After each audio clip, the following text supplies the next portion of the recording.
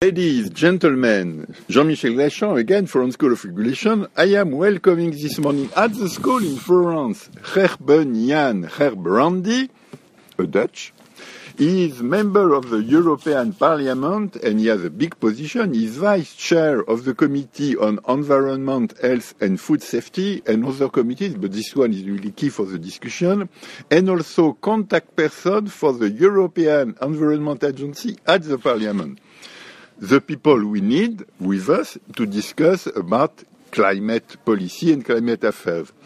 Gerben Jan, in your knowledge, what is the role of the European Parliament for European climate affairs? Well, thank you for this question and good morning. The European Parliament is one of the legislative institutions in Europe. So Parliament is decisive together with the member states on what our climate policy contains. What are the European targets, for instance, for reducing CO2 emissions?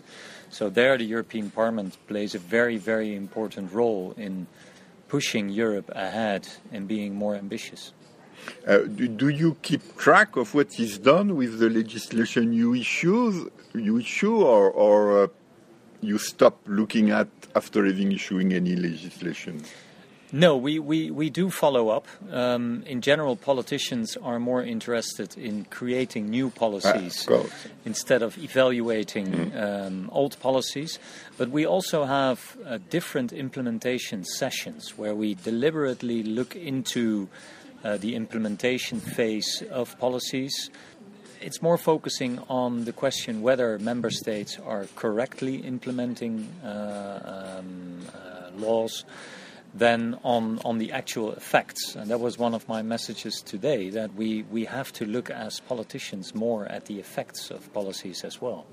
Okay, very good. And now let's look at something very topical. It's really the big thing coming, the COP21 conference in Paris about international climate agreements. How the Parliament and your committee see it, and what are you doing for it? Well, Parliament is strongly involved. We visit all COP meetings. So I went to Lima, Peru last year, and I'll be in Paris later this year.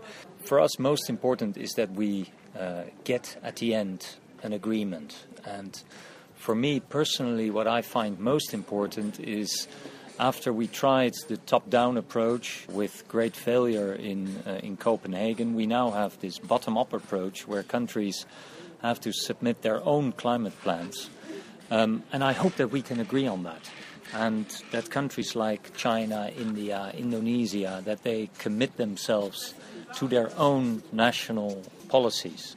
That would be, for me, the decisive factor that makes Paris successful or not. Gerben Jan, you look really interested by the topic you are responsible for and committed to it. And I will ask you another question. I'm a researcher. You are a politician. Most of my colleagues, and sometimes me also, we complain against politicians. They do not hear us. They do not look at reality. Do not look at reality, at the facts, at the analysis we are producing. But let's be frank. Where are we wrong in the way we interact with politicians? Well, that's a very good question. They're two different worlds, where researchers base themselves on rationale, on data, and whether this information is popular or not does not play a role. For politicians, it's different. And I'm a bit a strange politician because I focus a lot on science, and I don't like politicians say something because it's popular to say it or because it attracts more voters. On the other hand, it's a reality that as a politician, if you want influence, you need people behind you. So if you have a message based on data that is so unpopular that nobody will follow you, then you have no influence. So politics is about power, and getting power is finding the right balance between using evidence, science-based facts, and saying it in such a way I that do people catch follow. It. I really understand it, and I find it extremely rational. But where are we wrong as researchers in the way we connect or we link or we interact with politicians? Maybe you do not meet politicians often enough. That's true. I think there should be a much more open debate between researchers and politicians. And researchers often, scientists are often very knowledgeable in their own field, but not very knowledgeable in other fields like politics. Yeah.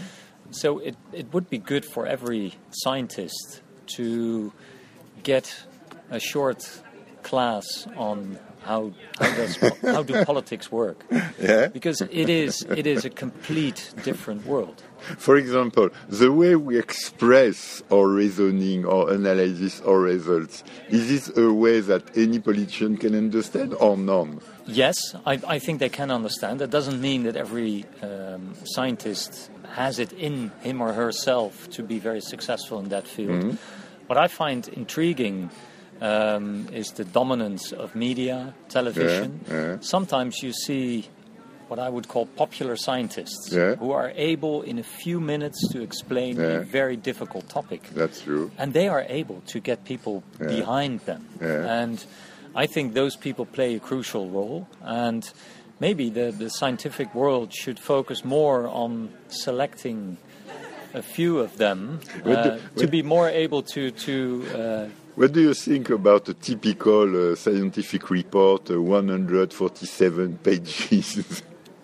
and are these reports of any use? They are, as long as there is a very, very good summary with images. Yeah.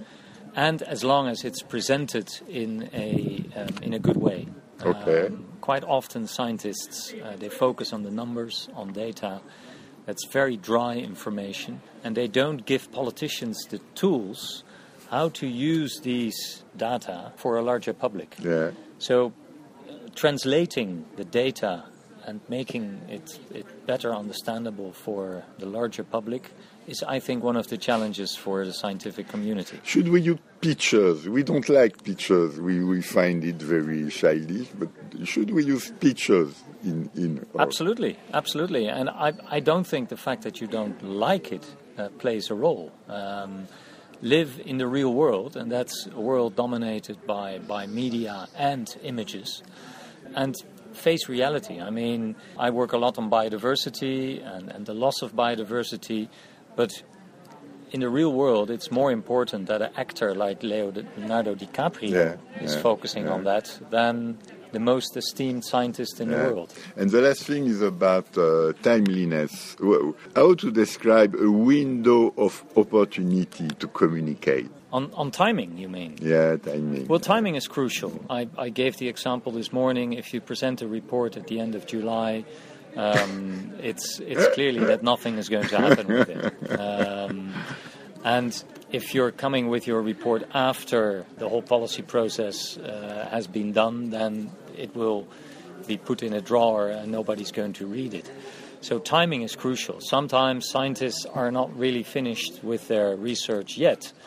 But, well, if you need influence, if you want influence, sometimes you have to go out before you finished everything. And that is a very difficult thing for researchers, I know, because you want to be complete. But sometimes you have to, if you do not want your work to disappear in anonymity. Yeah. Ladies and gentlemen, I am 65 years old. I'm really academic. I'm a researcher. I'm even chief editor of an academic journal. If we want to be useful for society, we have to be useful for society. We cannot speak Chinese at midnight to be helpful. We have to speak the language anyone can understand at noon when they are there. That's exactly what Herbert Nian is saying. He's interested by what we do, but we have to make it accessible, user-friendly. He's open, an open mind. But we have to have open access to our work. It was an excellent podcast, at least for me. Thanks to you, Herbert Jan. Thank you very much.